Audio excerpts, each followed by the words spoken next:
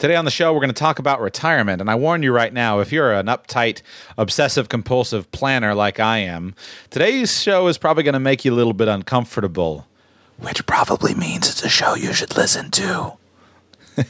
We're talking today about radical immediate retirement. My guest was an attorney, middle of his career, kind of the height of his career, and then just decided he was done.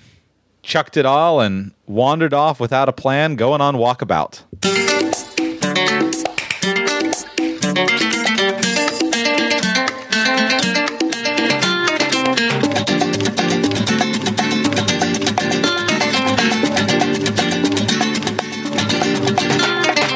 Welcome to the Radical Personal Finance Podcast. My name is Joshua Sheets. Thank you for being here. Today is Friday, November 21, 2014. And today I'm bringing you an interview with a man named David Downey. He's from Australia. And he just decided to simply quit. Didn't worry too much about the planning or the details, but he just quit. Should be fun.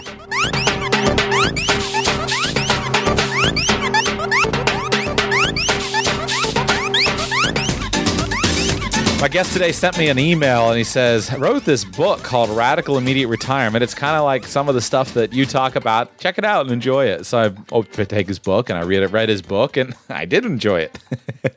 And basically the title says it all. He just simply says, what if we adjusted our mindset and didn't worry too much about all the technical stuff? We just adjusted our mindset. And if in doing so, could we achieve something different? And so I've got an interview with him today. He's got a really interesting guy. He was an attorney, kind of a high-ranking, high-class attorney living a high-spending lifestyle, and just decided, you know what, this isn't working, and decided to change and worked through the process of making some changes, did it fairly quickly.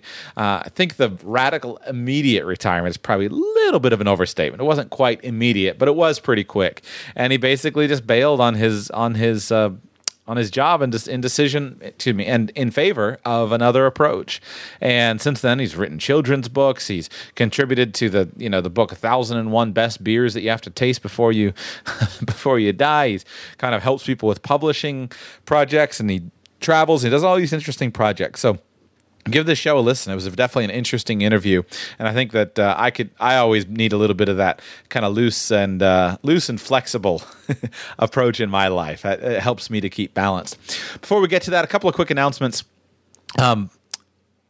I hope you guys enjoyed yesterday's show. It was pretty hardcore and pretty in-depth. I'm skipping the Friday Q&A today just because yesterday's show was so long, and I thought this would be a fun way to go into the interview. But please keep sending me your questions, and keep sending me those on the website with the leave me a voicemail function that's right on the website, and also on your phone by email. One note, however, if you want, you can just record a nice audio file for me on a phone. Keep it short, keep it a minute or two long, and send me the audio file that you have for me on the phone, and I can use that as well. So that would be fine if you don't want to use the app on the website.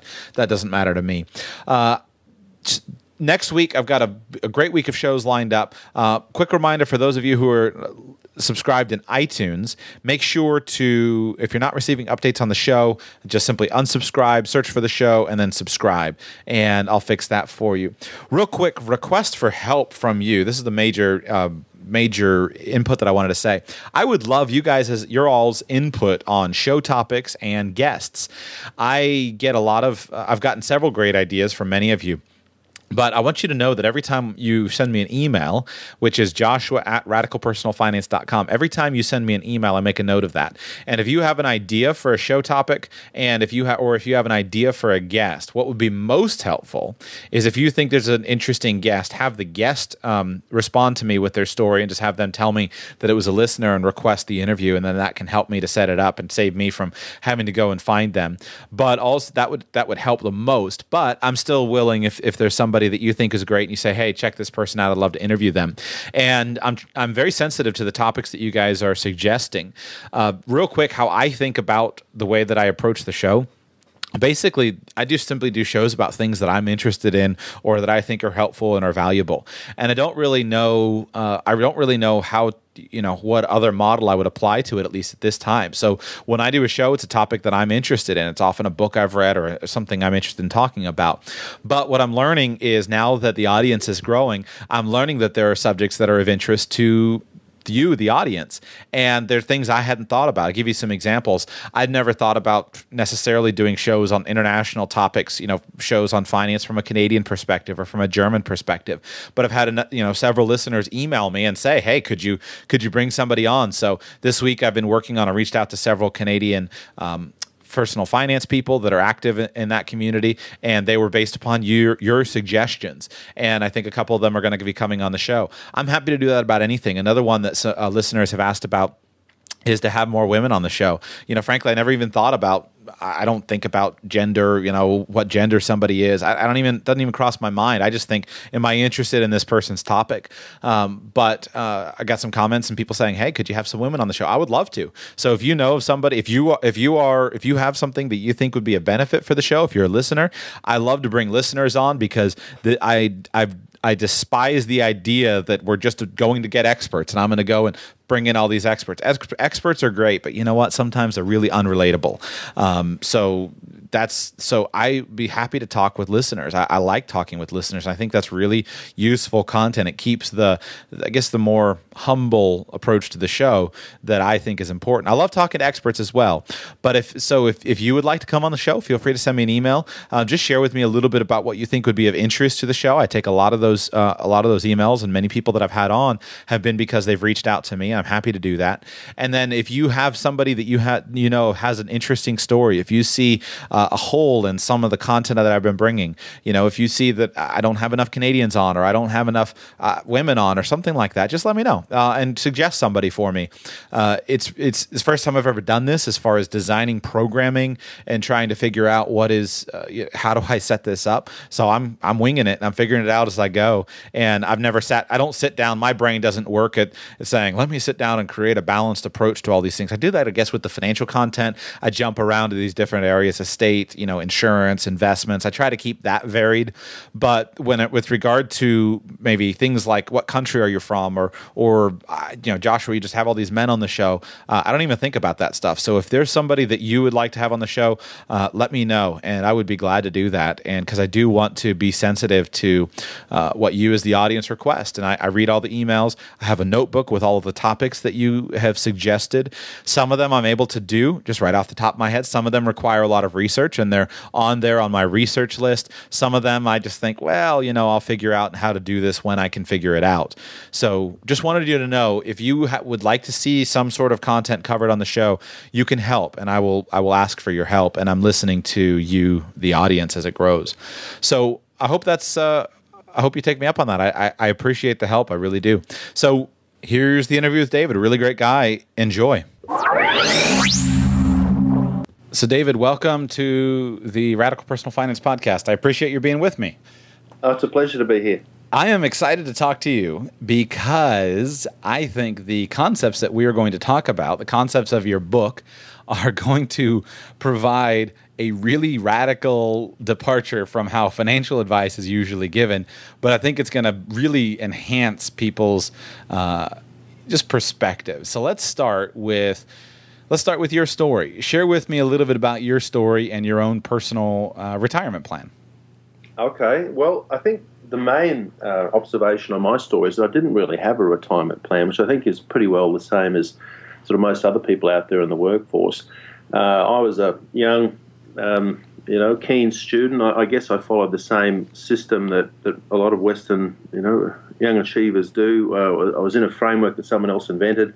I was told which ladder to climb. I did really well at school, went to university here in Australia, focused on getting the marks, was at university for a long time, got a great job in a big law firm, and worked in the law firm for over 10 years, probably 15 years, became partner at a law firm, was finally on the money. And then I thought, you know what, I don't want to be spending my time this way. I want to radically and immediately stop this, really with no retirement plan. I stopped it. This is probably about a year and a half ago, and I've gone through a period of enormous transformation, I guess, during that time. I've sort of seen the light financially. I've seen what's important, and I've developed this sort of collection of concepts which has really helped me mentally, financially, and in terms of enjoying my life, which is the goal.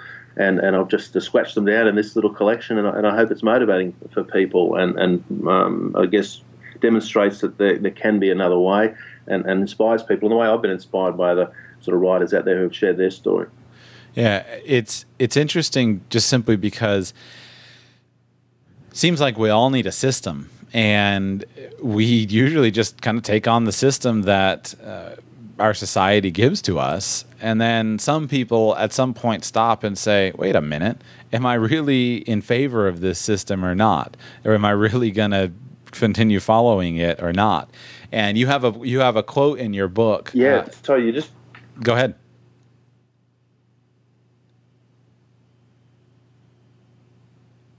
Oh, sorry, you just cut out then, but okay. You're back now. Yeah, we're back now. So saying like, we need a system to follow. You have a quote in your book. Two of them really stood out to me, and they're in your chapter on freedom. And the first quote was by Voltaire, and the quote is, "Man is free at the moment he wishes to be." And then the second quote was by Johann Wolfgang von Goethe, and he said, "None are more hopelessly enslaved than those who falsely believe they are free." And to me, that kind of sums up the paradox of the Western culture better than anything else that you read, is that we all believe we're free, but in reality, the question is, are we? Well, that's right. I think we're free, really, to buy people's products and pay taxes. That seems to be what the system's geared towards. And if you want to spend your time differently, you have to behave differently, and I guess turn off your mind to those messages and start thinking for yourself or following other messages which result in you leading a better life. What were the series of events and what were the influences that led to your deciding to make such a radical change in your lifestyle? Well, I guess I was increasingly unhappy with spending my time in an office, and I think a lot of people have observed that humans are happiest, or at least a lot of us are happiest, when we're acquiring new skills and doing what we enjoy and exercising control over how we spend our time. And I was in a highly specialised area that took a long time to become competent in. I was a partner in intellectual property and commercial contracts in a large law firm. But to be honest, I became good at that some time ago. And so I was spending day after day, month after month, year after year, effectively solving the same problems. And by then I was an autopilot, and I was just, going a bit crazy doing the same job over and over. I'm sure dentists and accountants and financial planners suffer the same fate. Absolutely. Situations. And a lot of us in law firms and in many occupations are quite creative, interested people, and this drudgery just sucks the life out of you over time. So I knew I wasn't happy doing that, but when you're in that system, and I think like a lot of people, I suffered from a bit of lifestyle creep. You start off as a student, and a lot of us are happiest when we're a student, but then we forget that we're happiest when we're a student, and we're not sure why.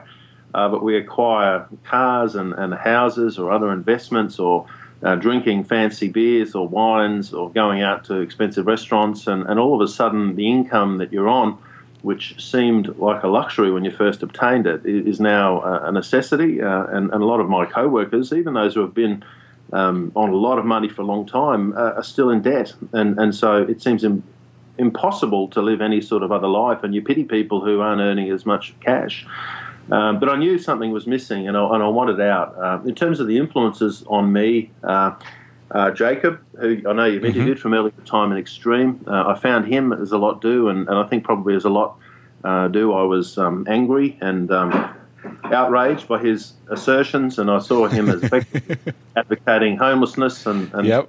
I saw him as a perpetual student, and I'd worked so hard for so long to not be a student, and I actually was so angry, I think I left him a 2-star review on Amazon and an angry rant that all his followers jumped in and attacked me about, and I attacked them, and then he came in and I attacked him not knowing it was him. Then I apologised knowing it was him and said, look, You're even back at work. I've got a good job. You've got a good job. What's the point? You can just say be a student forever. So that happened. But then I just kept returning to the book, his book, Early Retirement Extreme. I recommended his blog.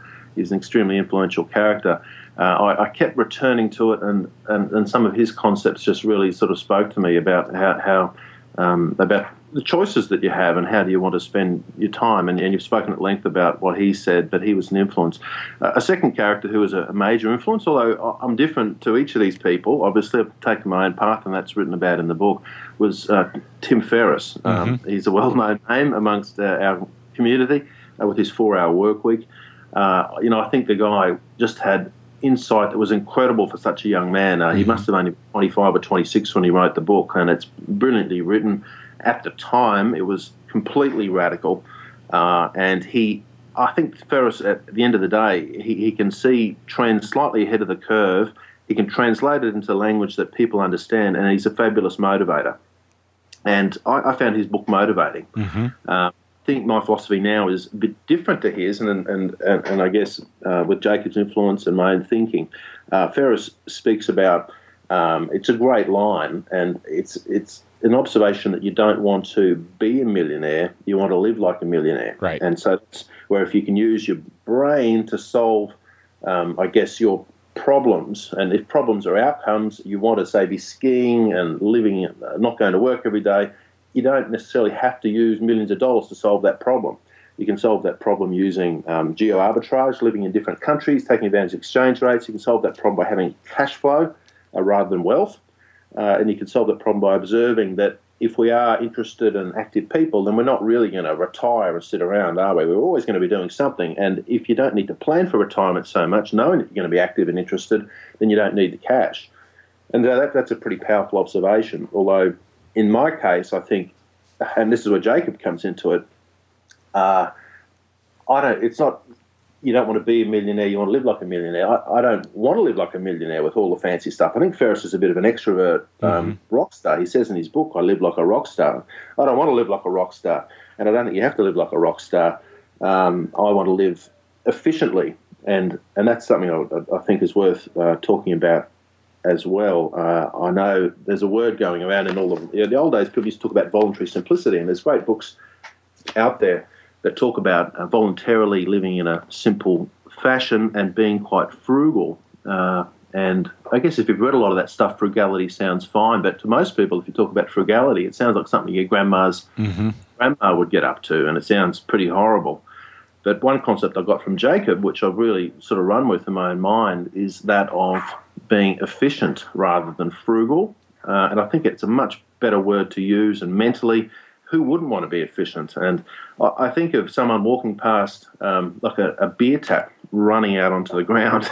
I mean, it's not an outcome anyone would want, and I think all of us would run over with the greatest urgency and turn that beer tap off. Right. And I think a lot of people's lives are like that running beer tap, just wasting money. They're driving a car that uses 10 times the petrol of a normal car, and it's crazy. And when you look at it that way, in terms of waste and inefficiency, and you'd much prefer to be a well-oiled machine, you'd much prefer to be the beer tap that just turns on when someone wants a beer, then that empowers you, I think, to live a different lifestyle, and one that doesn't involve waste. And that's an extremely powerful concept, because the less wasteful you are, the more efficient you are, then the less of this stuff we call money you need to live your life. And if the goal is to live the life being free, doing what you want to do, then one way to get there is not to have millions and live like a rock star, but to live efficiently and just have as much cash as you need to live the way you want to live. Yeah. I think your story about being angry at Jacob is a valuable story, because I think many people have the same perspective, especially when they read him. I mean, he's rather extreme in the way that we say it, in comparison to our modern culture. But when you get down to it, you find that the concepts that he shares really just make sense. And you say, wait, why do I do that? And I think we get a little frustrated because, at least for me, when I read his book, I felt like I had been bamboozled prior to that. I felt like I had been following somebody else's plan instead of thinking rationally and making my own plan.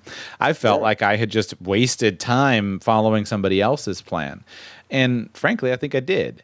But yet it's unusual that it would be a remarkable demonstration of character to be able to recognize that you've wasted days, months, weeks, years of your life, tens, hundreds, thousands, hundreds of thousands, perhaps millions of dollars on something that ultimately wasn't serving you well. That's a very difficult emotional transition to make. Well, I must admit, it took me years to get the courage to walk away from the system, because I was a very good player in the system, and it turns out that for me, I was climbing the wrong ladder or participating in the wrong game.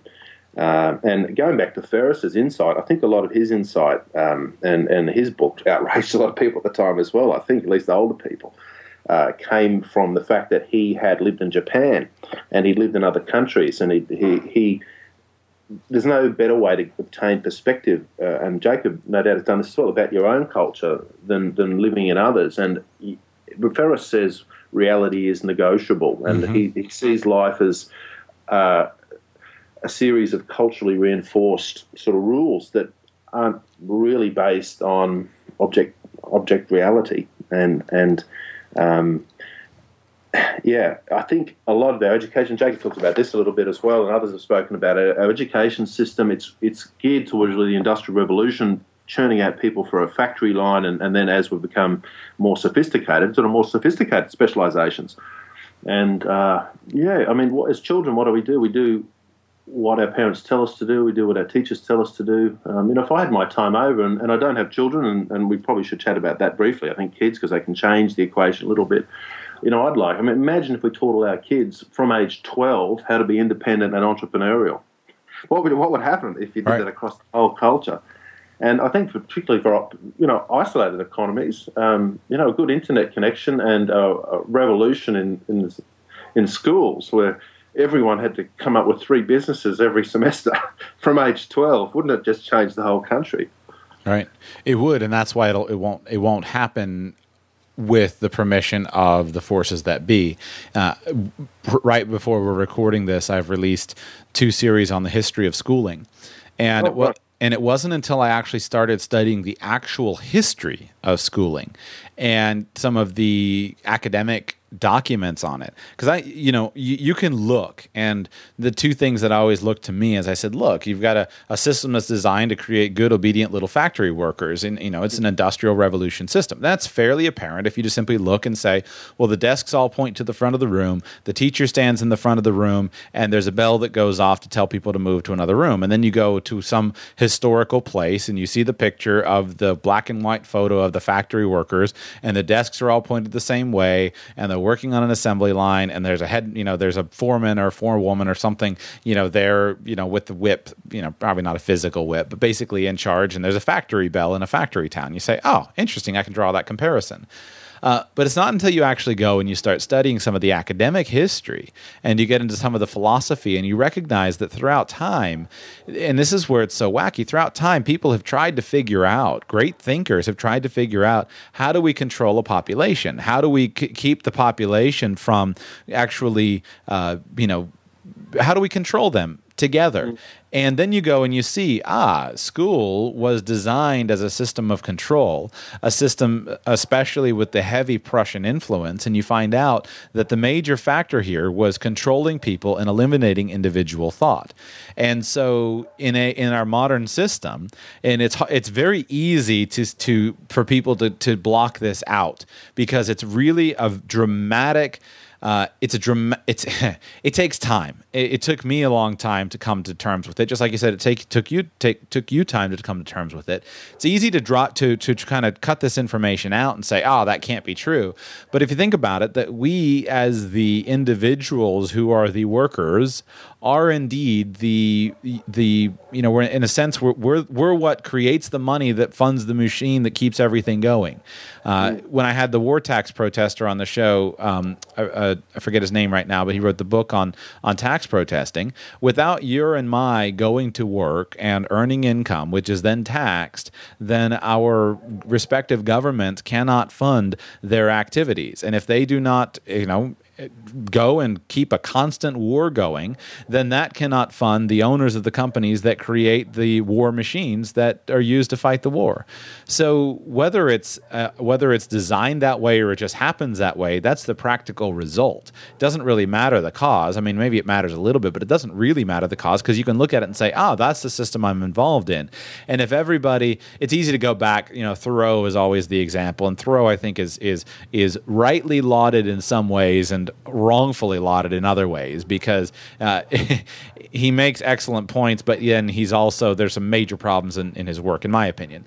But if you go back to it, if we went back to a self-sufficient lifestyle, we went back to less of a division of labor where each person is working in this very specialized business, then the economy would fundamentally transform, and it would not be nearly as efficient as creating tax revenue. So when you look at the effects of it and you say, here's just simply how the system works. Wait a second. I really am, in many ways, a battery pack that's providing energy that keeps everything just flowing forward. And as long as I'm comfortable enough, as long as there's not too much dissatisfaction, too much discomfort, then I, as a human being, it's pretty comfortable. Change is uncomfortable, so I'll just continue doing it. And it's good enough. Yeah, that's true. And I think there are parallels with other sectors of the economy as well, including food and diet. I mean, you just follow the money, and the money is what ultimately influences the system and the culture. And we've got a fight here in Australia at the moment between our head sort of Dietitians Association, who of course are staunchly defending the ancient food pyramid, which many countries are looking at shifting. And who are they sponsored by? They're sponsored by the big multinationals who peddle the stuff that doesn't make you so healthy. Right. And so it's sort of following the money. And I think the system's so big now that, there's not one mastermind behind it. It's just sort of companies acting rationally in a system that exists. But, I'm not trying to change society. I'm just trying to make my life better. Exactly. Which is, I talk about freedom in the book. It's a concept Americans have championed for centuries. But for me personally, freedom is just having the ability to choose how I spend my time. Right. And I think both Ferris and Jacob on your show spoke about the sort of myth of just following your passion for 40 years, and the example there I think is of someone who loves preparing a nice meal. I love preparing a nice meal for a few people, and there's a big difference between that and going into a massive kitchen and preparing 400 nice meals for 40 years. Massively. And so that's why I talk about, I guess, going to the book, the sort of slightly outrageous assertion that anyone can retire immediately and radically. And I guess that's to challenge in the way Jacob and Tim have challenged. But for me, it's about assessing your situation. And I was sort of approaching middle age. I had some assets, but not an enormous amount of assets. I had a great big brain, which a lot of us have, and surely it could do more than just this. And I think it's just about stopping work, taking a really hard, good look at yourself, including you might, for example, have a home with some equity in the home. At the moment, it's not doing anything. It's sitting there in the house. The thought of not having a house or your house, it can drive people crazy. But I've got to say, I've moved out of mine and I'm now renting it out, which helps deal with that sort of debt, if there's any debt, and it provides an income source that might let you kickstart yourself in this new amazing life. Spending your time doing things that you find fun. And I guess this is where I'm a little bit different to Tim. Tim talks about creating a muse. He says, proceeding on the assumption that the best business is the one that takes the shortest amount of time. And then so he proceeds on seeing a niche, minimising it, outsourcing it, getting cash flow in from it. That's his sort of model, which he doesn't talk a lot about, even though that's the hardest bit, I think, in what he discusses. Whereas I sort of think if you become as efficient as possible, sort of radically, even if, and it helps if you've got a partner, you and your partner live in a tent somewhere by the beach. That's fantastic. Your costs are almost nothing.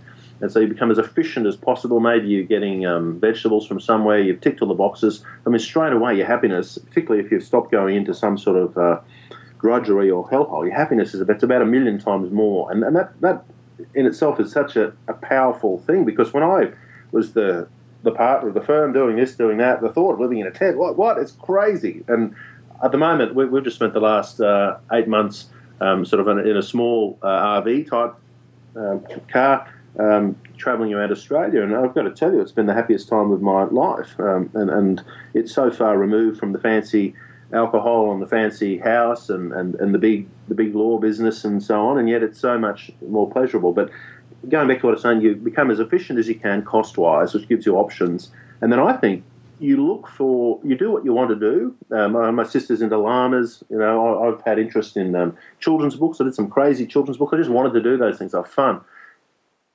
And then I think commercialisation opportunities in whatever fun activity you engage in will present themselves. Mm-hmm. And I guess you'd be an example of that. You've obviously got a real passion for this radical personal finance, and no doubt every day you wake up and go, this is fun. I'm talking to all these cool people, and it's radical. No one else is doing it. And so if you do what's fun, I think commercialisation opportunities will present themselves.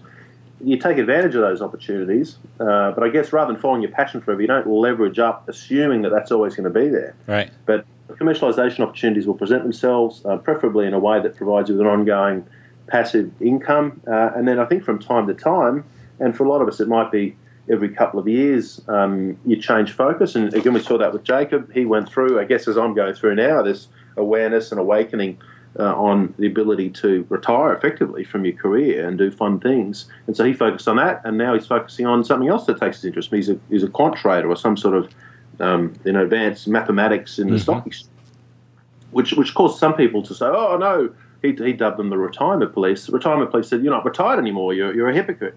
But, the guy was only 33. Right. He's not going to sit like a vegetable for 50 years, is he? Of course he's going to do things that he finds interesting, and some of those things might provide him with cash.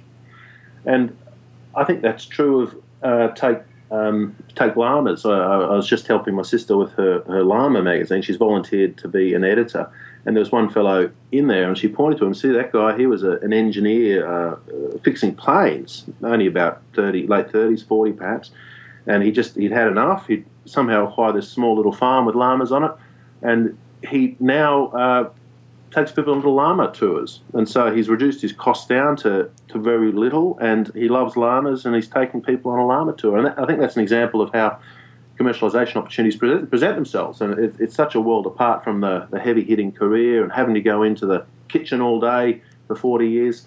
And I'm sure he could also have a llama blog. He could write little llama books. And he's not trying to exploit people. He's just following his passion and almost helping people if they're interested in llamas. And if a few bucks comes his way, he's efficient. It's enough to get by, and he's got a huge smile on his face. I mean, in a few years' time, it might be something else he's interested in. People write about their travel. I mean, that's harder. But I think whatever you're interested in, whatever your passion is, without trying all that hard, these commercialisation activities will present themselves, and in taking advantage of them, you're actually providing something fun and interesting to other people because you're not being cynical about it. It is your passion. You're really interested in it. You want to help people. You want to give them a ride on a llama. You want to tell them a funny story in a book. And, it all works. And it works in a way that means that you spend, what is life but a series of moments? And sort of every moment when you're pursuing something you're really interested in that moment, it's fun. And it sounds almost childish, but I've gone from this very serious, intense, competitive life in which cash was the measure of success. He's earning X $100,000. Oh, that bastard, and so on. But now my life, it consists of a series of beautiful moments, really, and cash is just a tool. It's a tool, and I think if you had to look at the most important things in your life, like cash is it even in the top 10? Like if you look at your health, your relationships, enjoying nature, experiences, really, what's cash? And I think a lot of older people, they don't talk about being young and being able to run down a beach or, seduce a man or a woman for pleasure and have a relationship and all that sort of stuff, because all that stuff's diminishing for them. Mm-hmm. And so, of course, they want to reinforce that they're kings of the castle, and the fact they're worth $10 million makes them very important and successful people. But I make this point in the book. I'm sure any one of them would give every cent of it up if they could be 20 again. Mm-hmm. And enjoying their time in the sun with a group of friends, and for their parents to be alive, and that's what life is, I think. And to focus just on money, I mean, you become it's not just trite. Your life really is extremely limited if you spend all day just pursuing cash in the highest paying specialised industry. And you might do it. People talk about deferred gratification. And look, you got a big brain. It's all about solving problems, and I mentioned that as well, I think. And Jacob has made this point. If your goal is having this wonderful life, or treat that as the biggest problem for you to solve, putting everything on the table. Most people save their brains for their job, and you get the most successful analysts with the shittest lives. Mm-hmm. What's going on? And I saw a comic, the paper a day or so, that was just that, some sort of management consultant, and we all know them. They fly all around the world. Haven't slept in 6 months, and they're the biggest brains and advise the biggest companies. And yet their lives, and the bloke who works at the fish and chip shop 3 nights a week, living on the coast and surfing every day, his life's a million times better with the relaxed girlfriend. So if you treat your life as a problem to be solved using the same brain power that you apply to your work, and put everything on the table, including the country you live in, what you do with your time all day, where you live, you can really make a difference. And if you enjoy being free, and most people are scared by the idea of it, if you enjoy it, and for me it's a million times better than the drudgery. If you enjoy it, then once you cross over, you'll do anything to stay there.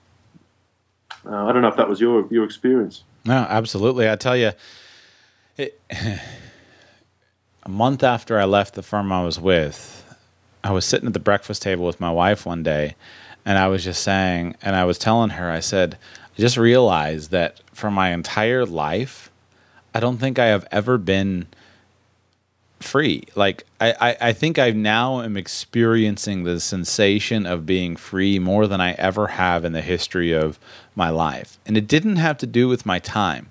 For me, it had to do with my freedom of speech. And I realized that throughout my entire lifetime, and this is not some, what's the term? It wasn't some, hardcore crime that was foisted on me. But I realized that throughout my entire lifetime, I really had never had freedom of speech and freedom to live and do what I wanted to do in this way. When I was in high school, if I said the wrong thing or did the wrong thing, I'd be expelled from high school. When I was in college, if I said the wrong thing and did the wrong thing, I'd be expelled from college. After college, I worked for a corporate marketing company. Then I needed to represent the company well. Then after that, I started my financial planning firm, and I had both the industry regulations under which I voluntarily chose to abide, and then also the rules, the corporate image of the company and the internal regulations and rules.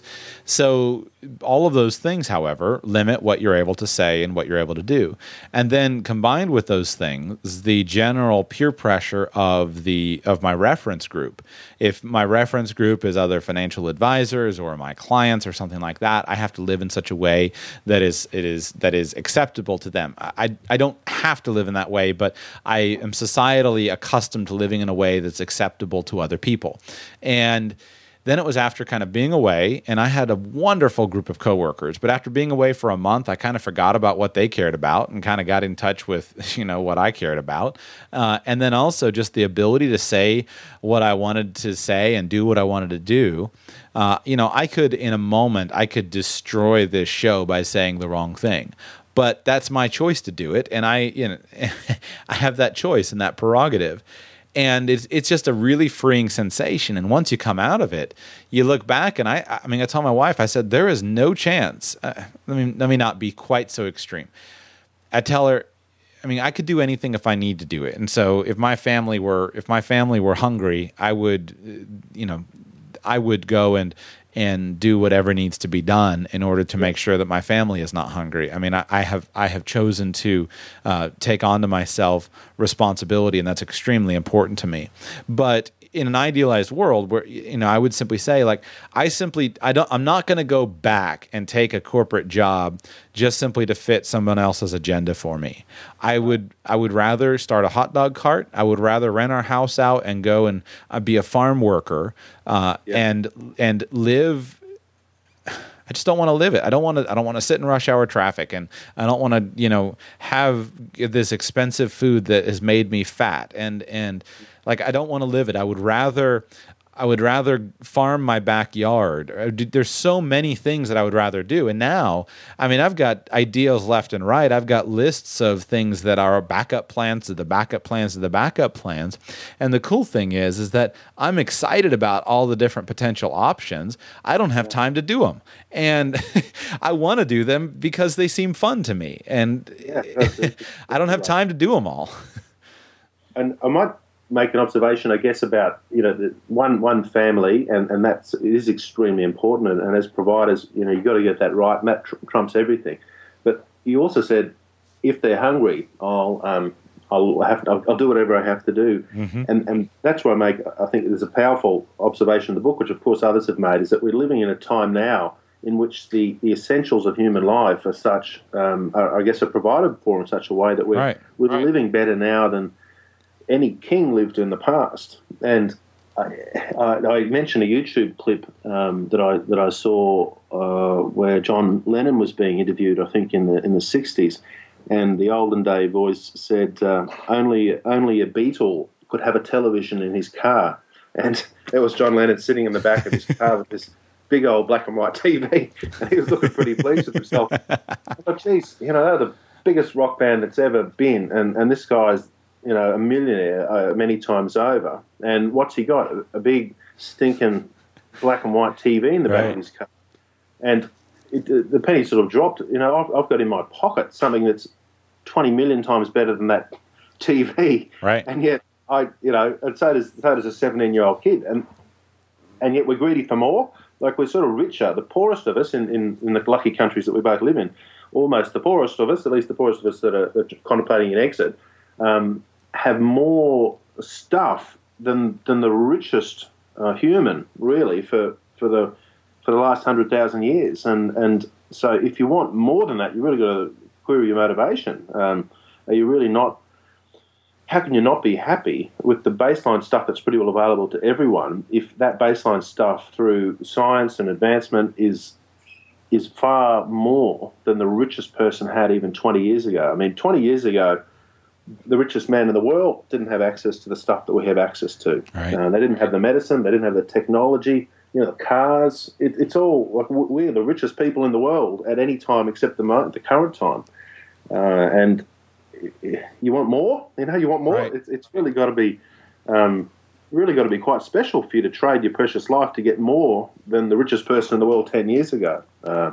And I guess that's about being grateful for what we have and recognising the cold, hard fact that we, through base technology, just catching up with the everyday man, we have more than the richest person in the world not that long ago. And so for you to be thinking, I need more again, what does that say about you once you realise it? Right. So yes, all these things combined, I guess, have enabled me to be the happiest I've ever been, and earning the least that I've ever earned. But my life is so wonderful compared to how it was before. And I can't compare the earnings from the past to the earnings now, but I think I was confused about what money was, because you talk about your peer group setting standards. Try hanging out with lawyers for 20 years. They're the most conservative bunch out there, and if you look at the envy they have between themselves, it's extraordinary, and their whole life might be turning to custard, but if they have the cash, they sort of strut around, and what does it mean? They look 50 at 30, and Ferris talks about that in his book as well. He talks about people being a cross between, his 30-year-old friends look like a cross between Donald Trump and Joan Rivers, I think he said. Yeah. It's horrendous. And it was same as me. I hung out with people who really were quite, by any normal standard, they weren't ordinary human beings. They just the greed was insatiable with some of them. And why? What are they going to do with it? Are they just going to die with it? Or are they going to drink $1,000 bottles of wine. I mean, it's got to serve a purpose. And Right. the most important important things for me, as I said, health, and you mentioned, eating the food that makes you fat. Well, again, being a professional service provider in the legal industry is similar. You're professionally drinking twice a week. You're going out to fancy lunches, and in your own mind, I think we can all fall trapped to wanting to be special in some way. And you've got all this cash flow coming through, and everyone else is doing it. Why not go to the fancy restaurant? And it's this sort of spiral into madness and poor health over time. But health, surely it's your number one priority, and people don't talk about it really. They talk about cash, but. So for some of us, I think a lot of people, like if you are overweight, like the best thing you could do is take a year off, if nothing else. Take a year off, fix that. You'll be 50 times happier. Right. Go back to your career. And that's something else that I first read in Ferris's book, but it's something that I think is very true, and that's that fear-setting exercise where you imagine the absolute worst thing that could happen to you if you take the plunge you're considering, and then look at how difficult it would be to restore the position you're in at the moment. Mm-hmm. And for most people, if it all went pear-shaped, whereas people less capable than you have made this work, but if for whatever reason you got unlucky, it was all a terrible tragedy, how hard would it be for you to restore your current position? And in many cases, you just get another job. Like, it's not that hard. Right. And so that fear-setting exercise makes it, it gives you confidence to take the plunge. And I knew that whilst I wouldn't be able to jump straight away in the same money that I was on, which was high because I'd been in the industry for so long, I could certainly get an extremely well-paying job anywhere in the world, if I wanted to. And so what did I have to lose? As it turned out, I had an enormous amount to gain. And I think many of your listeners would as well. And what's funny is I'll bet you either have found or will find that just simply by being off of the beaten track, you'll get exposed to opportunities you never would have known existed. I've gotten exposed, even in the 4 months that I've been doing this show, I've gotten exposed to a bunch of opportunities, and I've had the choice, at any one of them, I could have said, yeah, I'll take it, but I haven't been interested because I've still got this crazy idea about the thing that I want to build, my contribution to the world. And it's funny because it seems so scary until you take the step. And then once you take the step, you're like, that was it? Oh, wow, interesting. Yeah, and every day's wonderful compared to the past. One favourite story I have on people who escaped was a baker in Sydney. And, baking's a pretty hard job, and you got to get up really early, and you're not really paid a whole lot. And he started baking cakes on YouTube. That's really? His job. Wow. He's no longer a baker, he's the cake guy on YouTube. And I remember him saying, I feel a bit guilty because all my mates are getting up at 3 o'clock and they're off to the bakery. And his big hit that got him the media at that time is that he'd made a Spider-Man cake to coincide with the release of the Spider-Man movie. And I guess kids are into Spider-Man, parents go to YouTube, look for a Spider-Man cake, and there he is. And the revenue from the advertising freed him from the bakery. And wow. He probably surfs half the time, makes cakes, and does whatever he wants to do. And I think in terms of a process, when people, particularly if you've been really working hard for over a decade, there's definitely an unwind period, and you might get sick. You might be scared. What do I do? But then you go crazy. I think you go crazy with travel. You go crazy with freedom, doing pretty well nothing, I think. And you might have to recover mentally and physically. It's almost like a recovery from burnout for a lot of people. But ultimately, and again, Ferris talks about this filling the void. I think it's like I do want to give back. Like, I want to do something. I'm a young, capable, intelligent person. Of course, I'm going to do something. What's the next project? But the difference is the project is your project, and any pressure is pressure imposed by you. There's not people really assessing your work unless you're trying to sell it. And the project needn't be for cash. I think the first priority is the fun or the passion at that moment. You follow that, and then these commercialization opportunities present themselves. But you do end up filling your time with something. I think it's human nature, and a lot of people, including Jacob and Tim, talk about the acquisition of skills as being a really rewarding thing. I know Jacob was big into sailing and woodworking, and Tim is famous for his rapid learning, and I think he's learnt a million skills, including most recently, he obviously got into investing. I think he started hanging around very rich people and thought, why don't I learn how to do angel investing? But I think it'd be unfair to say he's just chasing a coin, because he's acquired many other skills. And I think your skills and your dreams atrophy when you're locked in the specialised business, except in that area. Like, I'm highly expert at commercial contracts and risk allocation, and intellectual property aspects of that as well. But, geez, I'd much prefer to be able to, make a bowl out of wood. Well, doesn't mean I want to spend 40 years in a bowl factory, but right. I wouldn't mind spending a few months or a couple of years getting really good at that. And then when you do get really good at something, you're into, what they talk about as the flow, being sort of really immersed in the moment, enjoying your specialised skills. But I think having the ability to learn another skill, particularly if you're living a long life, like we're looking at a long life, hopefully, as part of right. lower stress and better health and all the rest of it. And so I think skill acquisition, pursuing projects, it's all there, and you've got the time to do it. And as I said, without being greedy or deliberate, like commercialisation opportunities will just present themselves. And the more efficient you are and the more skilled you are at living, the less you'll have to think about the commercialisation opportunities. And if you get really efficient at living, just doing fun things like making cakes or doing llama rides or writing crazy kids' books, which is what I've done, the money coming in from that will see you through, particularly if, and again, if you don't have the kids, the options are really open to almost like a camping lifestyle. Sounds crazy, but it's really fun. Traveling on a budget around the world, the geo-arbitrage, taking advantage of different exchange rates.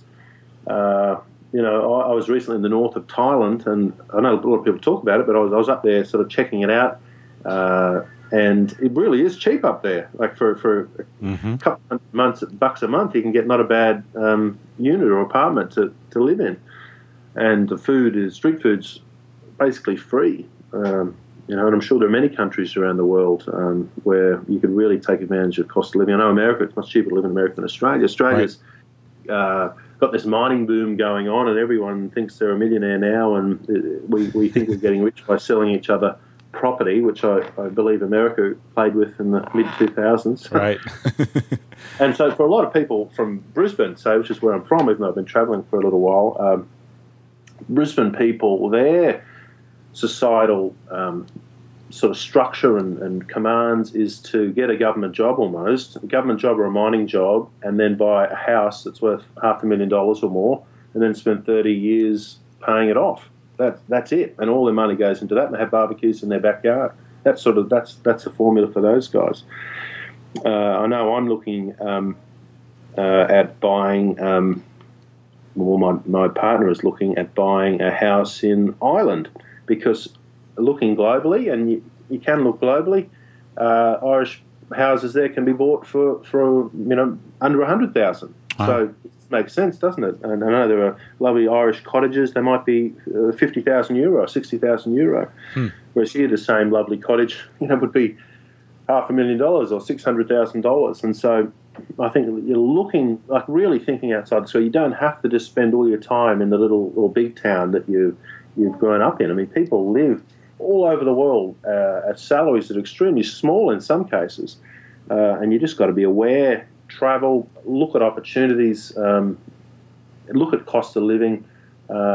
These Irish houses, Ireland suffered. They thought they got a bit too big for their boots, and everyone was borrowing millions to buy property largely, and then it all went bad. All their banks almost went broke. They had to be bailed out by the Europe. No one's lending, and now property is extremely cheap, and so there's no reason why we can't buy there and live in Ireland for a while. I mean, have fun, and then get an upswing, rent it out. I mean, there are a million options, and having the time and the mental freedom to think about it, gives you a solution other than just the 30 years of paying off that suburban home and having barbecues on the weekend. The ability to be efficient, as you call it, is such a massive game changer. And that efficiency, both in the amount of money that you need, and then maybe it's the same word, but I would say the ability to be flexible in your thinking allows you, if you're okay with a very potentially difficult situation, you may also have potentially a massively valuable situation, like a peak experience that you didn't get, that you wouldn't have otherwise. This flexibility of thought, I think, is just one of the most valuable concepts that we don't often talk about. I remember one time I went to two trips stand out. One time I went to Colombia, and I didn't want to spend much money, and I just kind of jumped on an airplane. But I was totally cool with I didn't have any reservations. I didn't know where I was going. I just decided I got a cheap plane ticket to go to Bogota, and I flew into Bogota. But I was okay with just about anything, including sleeping on the airport floor.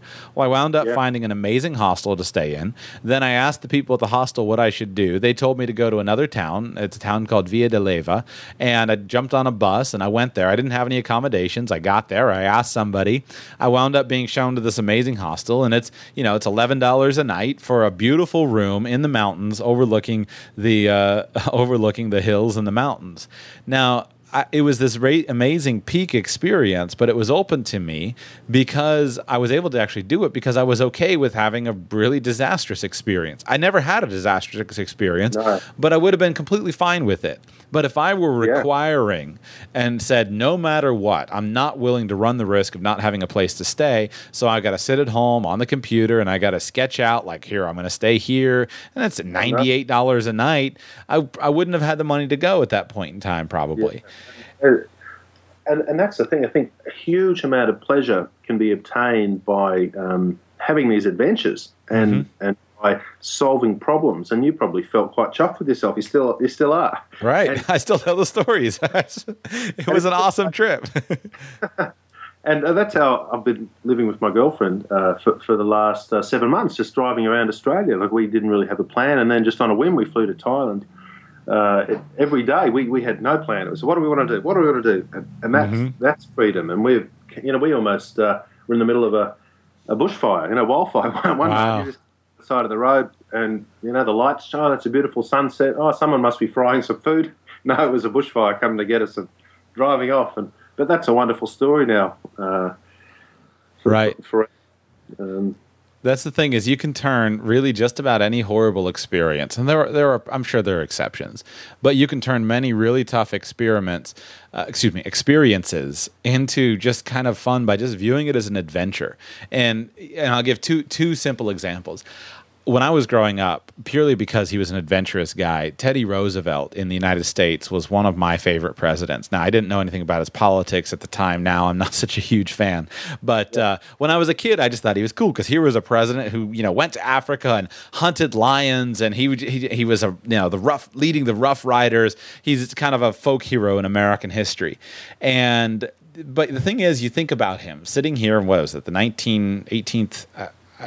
A long time ago, I can't place the date off the top of my head. A long time ago, he's sitting there in Africa, living in a tent, on a very basic cot, and eating food that's cooked over a fire somewhere. Now, yes, he has a number of servants. He has a number of people that are serving him. He's got plenty of money to do this. But what's he doing? He's living in a tent in a beautiful place, hunting lions every day. Now, question. That was what one of the richest, most powerful former presidents of the United States was able to do at that point in time. If I wanted to go and have an adventure like that, I could go do it in Africa, and that wouldn't actually be that big of a deal. But I can also do that wherever I happen to be, whether that's in Australia or the United States or Brazil or wherever.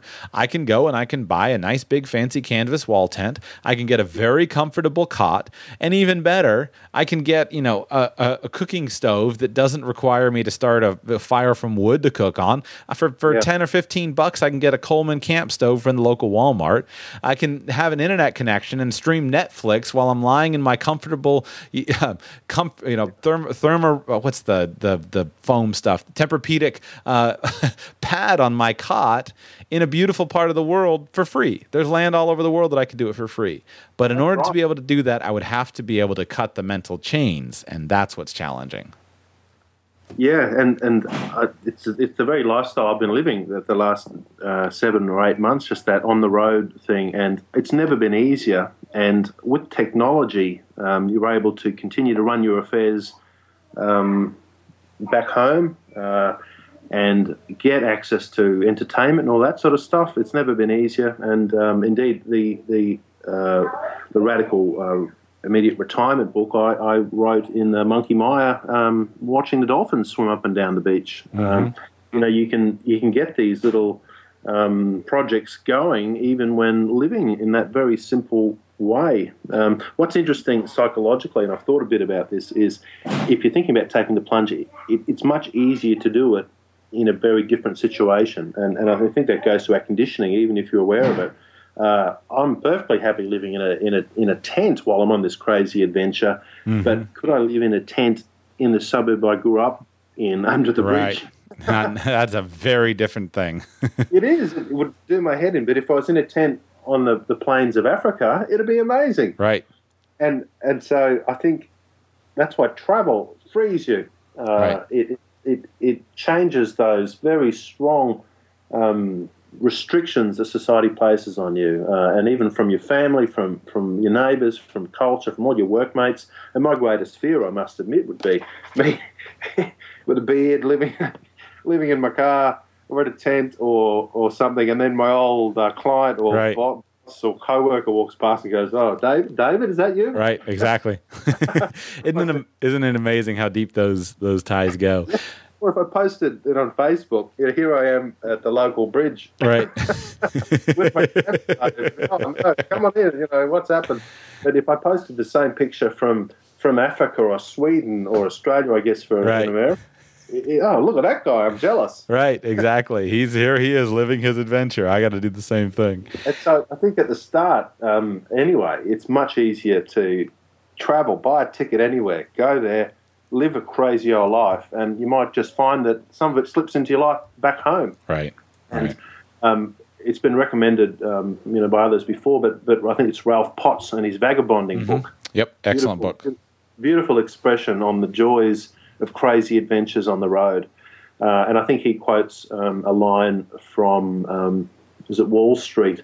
And, Martin Sheen or whoever the actor was, is saying, I'm going to make my millions by the time I'm 30, and then I'm going to retire and ride across China with a bicycle. Mm-hmm. We'll ride across China on a motorcycle. Right. And Ralph says, you could do that after working as a cleaner for 2 months. Right.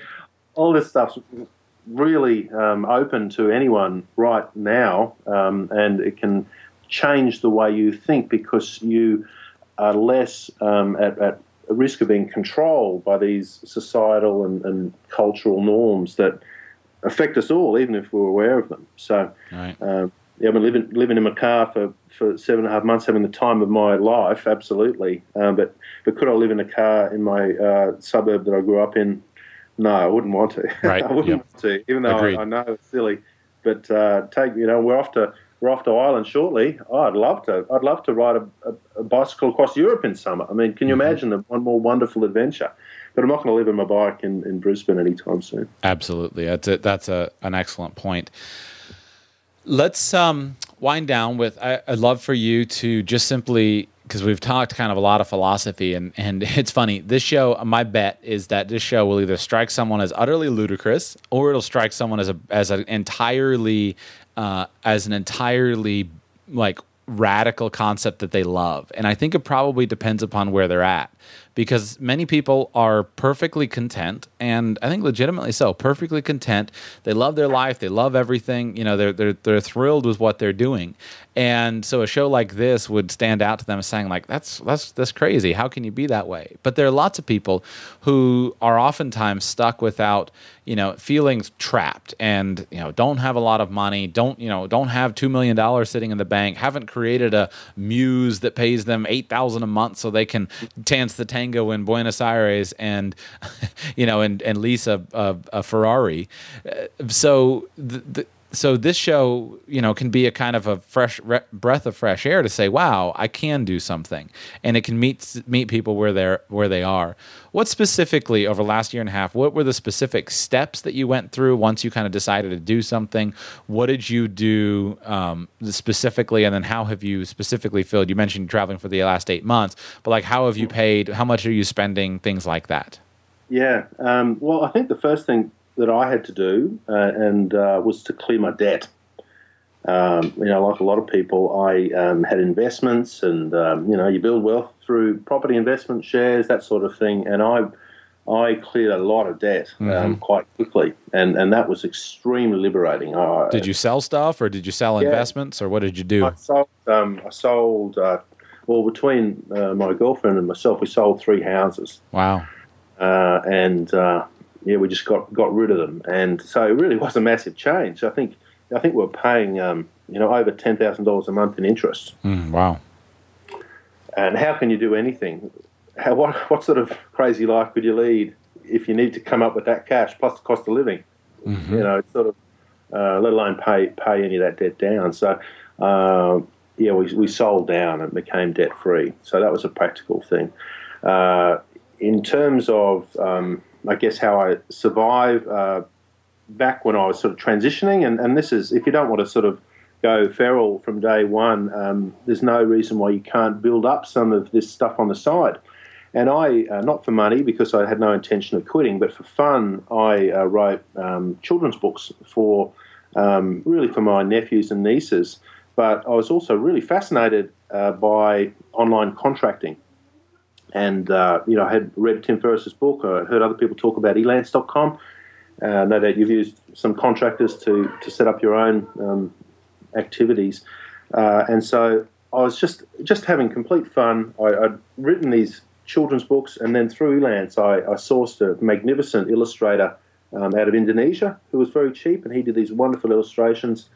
I got an editor out of Canada who, a lot of people sort of get thrown on the scrap heap at around 50, particularly in the media. And of course, they've got wonderful opportunities ahead of themselves. And now through Elance, they can sell their time in little niche spots. And so I got a very cheap editor just to proofread my stuff. And I got a layout expert from the Philippines who spent all day working for a book company, laying out professionally, and then at night was freelancing, moonlighting. And so I got this sort of crack team assembled extremely cheaply. And I find the print-on-demand technology thing is completely mind-blowing, along with books. And for those who aren't familiar with print-on-demand, I know in the 80s I heard stories through my parents of people who had delusions of grandeur with self-publishing, and they'd go broke because they spent tens of thousands of dollars printing their books, and of course no one bought the books, and they're sitting there in the garage gathering mold. But now with print-on-demand technology, someone orders the book and then Amazon prints it and posts it. So it's incredible. And at the moment, at least once a day, a child around the world opens up a package and has my book in it with all the pictures. How cool is that?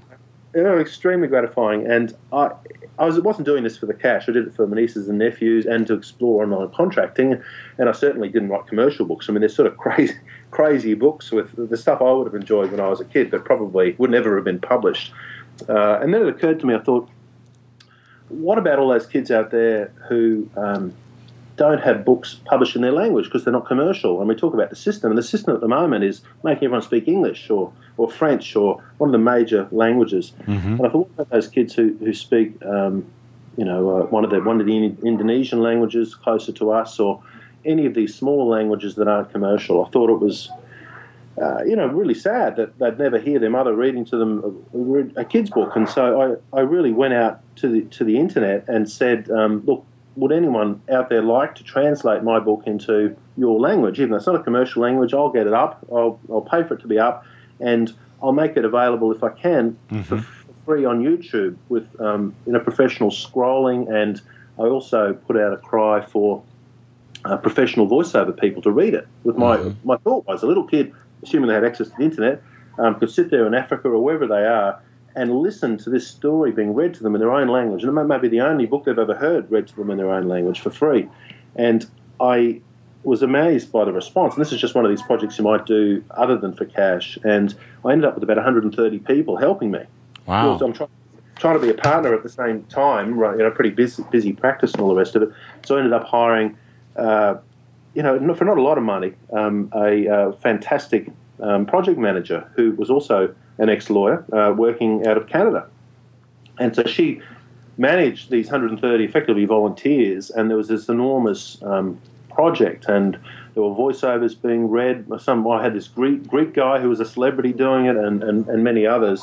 And I have ended up with over 150 books up on Amazon in all these different languages. And every day, mainly in languages other than English, a child opens the book and they can buy it in the e-book, and also in many cases where I've been able to get people to help with the reading, they're read for free on YouTube. And so I do get a small income from those sales, and I haven't recovered the money that I put in, but I spent that money when I had a job, and so now I have a small bit of cash flow coming in. And some losses to offset any tax problems for the next number of years. I guess that's just an example. One of my friends worked for a publisher, and I said, what would it take for you to publish someone's book in over 40 languages, which is where my book is? And if you go to Wikipedia, the most translated books in the world, I'd pretty well be on the list, which is crazy, because that's the internet. Everything's changing, and my books probably, if you count all the languages, would be in maybe 40, 45 languages. I haven't really counted because I'm not keeping track, but it's an amazing feat. And I said to him, how much would it cost? And could you do it? He said, mate, we just wouldn't even consider doing it. It would be impossible. So here I am I'm not really doing it. My project manager's handling it and all the rest of it. I'm through the internet doing a project that a big publishing company couldn't do and wouldn't do. And that's just completely mind-blowing. And I deliberately went as uncommercial as possible, deliberately, to get the outcome of children being able to hear a book being read to them in their own language. And yet I'm still getting an income from it, from not the YouTube stuff, but from people who want a hard copy and they buy it. And, geez, if I'd made it slightly more commercial, I'd be making more money, And so... I think that just shows you can do anything. You really can do anything. We're living in this amazing, incredible time where a person who's not even devoting much time to it can undertake projects that corporations can't undertake with traditional structures of employees and having to pay $5,000 for a translation or 10 and layout and printing and distribution. It's all changed, and the world's sort of 20 or 30 years behind, but you don't have to be. Right. So I get a little bit of money from that, and also looking at commercialization opportunities. I had all these fantastic, and still do, these fantastic people who can help me through Elance, and I have long-term relationships with them, and we trust each other. I thought, well, this is looking at the Ferris side of things, the potential for a muse.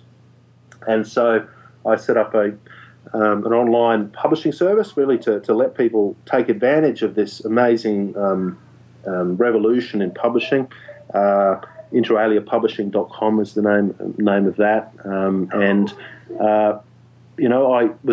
I haven't really pushed any of this because I haven't had to, but I've got a few clients just from word of mouth really at work, and that work's still happening. I don't touch any of it. I have incredibly gifted people doing it all, and it really is like a Tim Ferriss muse, that one. And so if I get involved at all, it might be to send an invoice, but that is often done by my helpers as well. So I guess to answer it, I've got direct income in from books, even though that was a non-commercial project, and you can read about that at davidjdowney.com with the volunteering and all the books. You can see a link to YouTube too.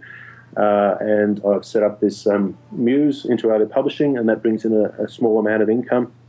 And I do have a small amount of income coming in from investments as well.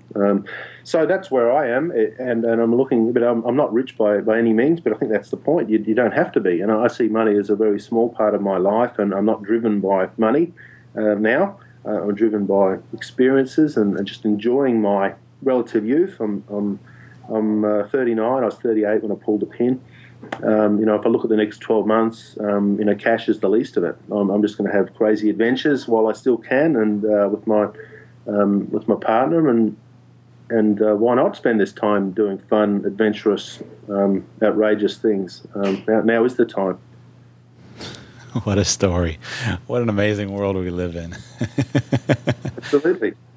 I mean, the fact that we're talking now by Skype. I found you through your tweets, or Jacob got involved, and we're talking for free. We're for free. It's incredible. And I give an example in the book about an Australian Prime Minister, our most famous Prime Minister, Menzies, who was Prime Minister for 20 years or something like that. And he was so intimidated by his first international phone call, he planned it for weeks. And then he didn't know what to say. Wow. And it was because it was such an incredible thing. He was talking to someone in England. Imagine it. It used to take months by ship, and this is just in the 60s, mind you. Right.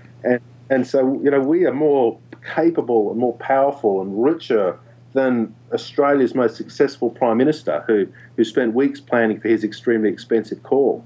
And that should blow your mind. It's amazing. And the world's full of this amazing technological advancement that if you're smart, and we're all smart, everyone's smarter than they think, more capable than they think. There's so many tools out there now. You just spend some time thinking about your options, mimic other people, just to have a crack, do something fun, just to learn how to do these things. Really, there's amazing opportunities, and going to university for 6 years and then spending 40 years on the treadmill is the least of it. Right.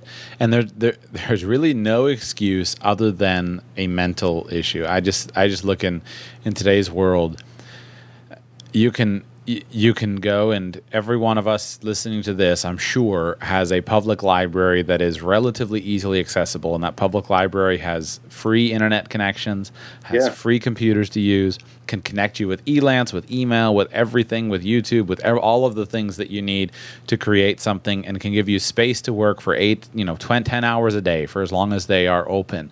Every single one of us lives in some kind of Western society where there's either, guaranteed health insurance coverage for poor people, or there's just simply organizations that will pay the bill if you get sick and you need help. Every one of us lives in a society where either there are official programs built by the government to provide food for free for those who don't have the money, and or there are individuals who would be charitable. I mean, if somebody came to me and they said, I don't have any food, but I'm building this business, man, I'd give them all the food they need. Plus, in all of our societies, you can get calories. So cheaply. You can live on $1 or $2 a day and get the calories that you need to live on. It's not. Look, if jobs are available, it might be you build something up on the side, or you work part time. I mean, I remember I was working full time in the horror as I saw it, and I was down the Gold Coast, Australia, and there was this very chilled lady. For some reason, I wasn't at work, and she was just fishing in the river, and she was just a young lady. I said, "Oh, how have you managed this?" And she goes, "Oh, I just work part-time at the fish and chip shop." Oh, geez, her life's better than mine.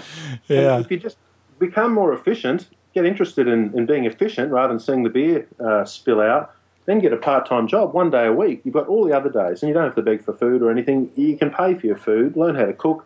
It's fun. And then you fish, catch your food. I saw a guy with these 2 massive salmon. I couldn't believe it. And I don't know, I assume it's in Australia it's the same, although I don't know this, but in the U.S., we have a progressive income tax system. The more you make, the more you pay. So there's there's a strong disincentive to make more money. So once you pass that basic level of of living at a lifestyle that's enough for you, the reality is time is, none of us get more time, and money can always be replaced. You can't replace time. So think it through. Nor youth. Like, this is the next, depending on how old your listener is, but I mean, assuming they're sort of under 45 or under 50, like now is the time. Like, old age is horrific, and there's plenty of time to be sitting around not able to do the things that you used to be able to do. Like, don't waste this time. Now is the time to explore, to do crazy things, and to take risks. Yeah, I only disagree with you about that last point. I don't think if old age is horrific and I'm dreading it, then I'm not going to look forward to it. I'm excited about growing older because yeah, it's just going to be better and better and better. And the key is that how can I build a life that I don't ever want to retire from, such that when I'm 100 years old, I'm still rocking and rolling. Yeah, one of my heroes there was a doctor, I don't remember her name, but there was a doctor in Georgia in the United States here, and she was a pediatrician. She retired from active practice at I think 103, and she died at 114. And she had an amazing story. And you don't work at 103. There are doctors who are stuck in the grind that you were stuck in, and those doctors need to get out at 38 like you did. But there are also doctors who figured out a way to really enjoy their business and their life. You don't work till 103 if you don't really love doing it.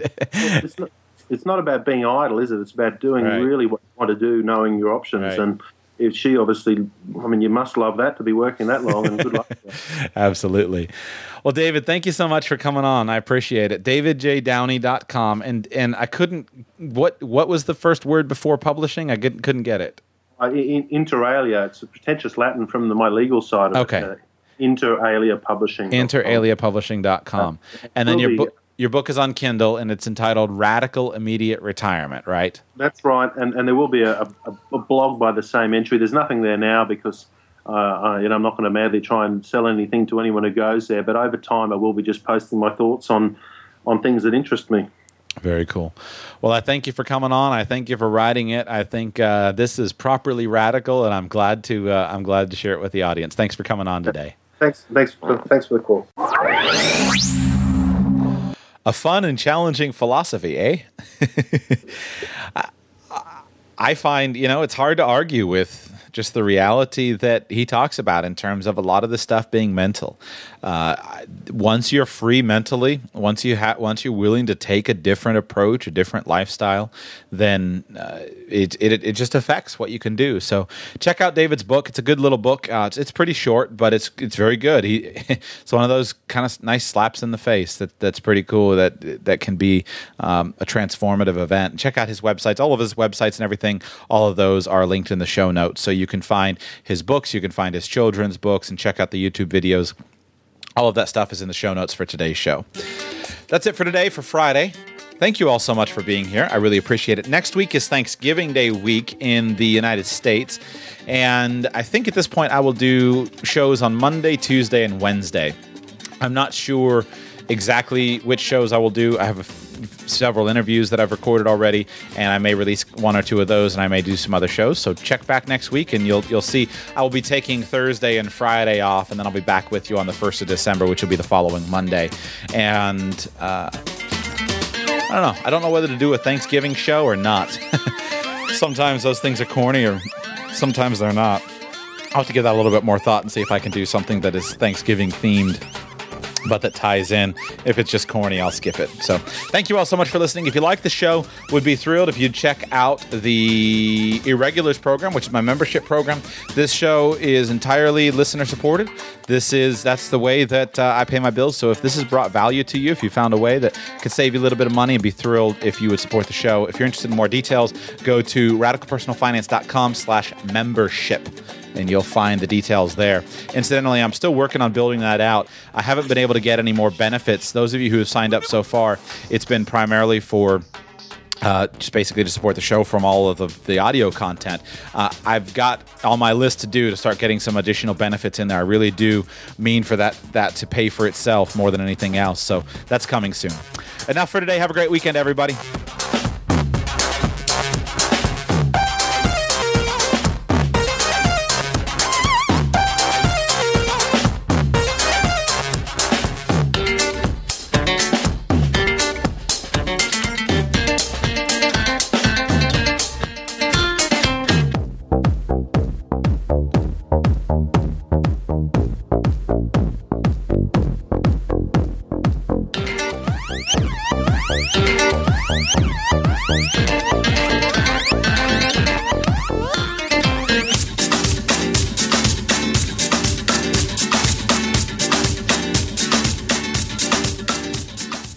Thank you for listening to today's show. This show is intended to provide entertainment, education, and financial enlightenment. Your situation is unique, and I cannot deliver any actionable advice without knowing anything about you. This show is not, and is not intended to be any form of financial advice. Please, develop a team of professional advisors who you find to be caring, competent, and trustworthy, and consult them because they are the ones who can understand your specific needs, your specific goals, and provide specific answers to your questions. Hold them accountable for your results. I've done my absolute best to be clear and accurate in today's show, but I'm one person and I make mistakes. If you spot a mistake in something I've said, please come by the show page and comment so we can all learn together. Until tomorrow, thanks for being here.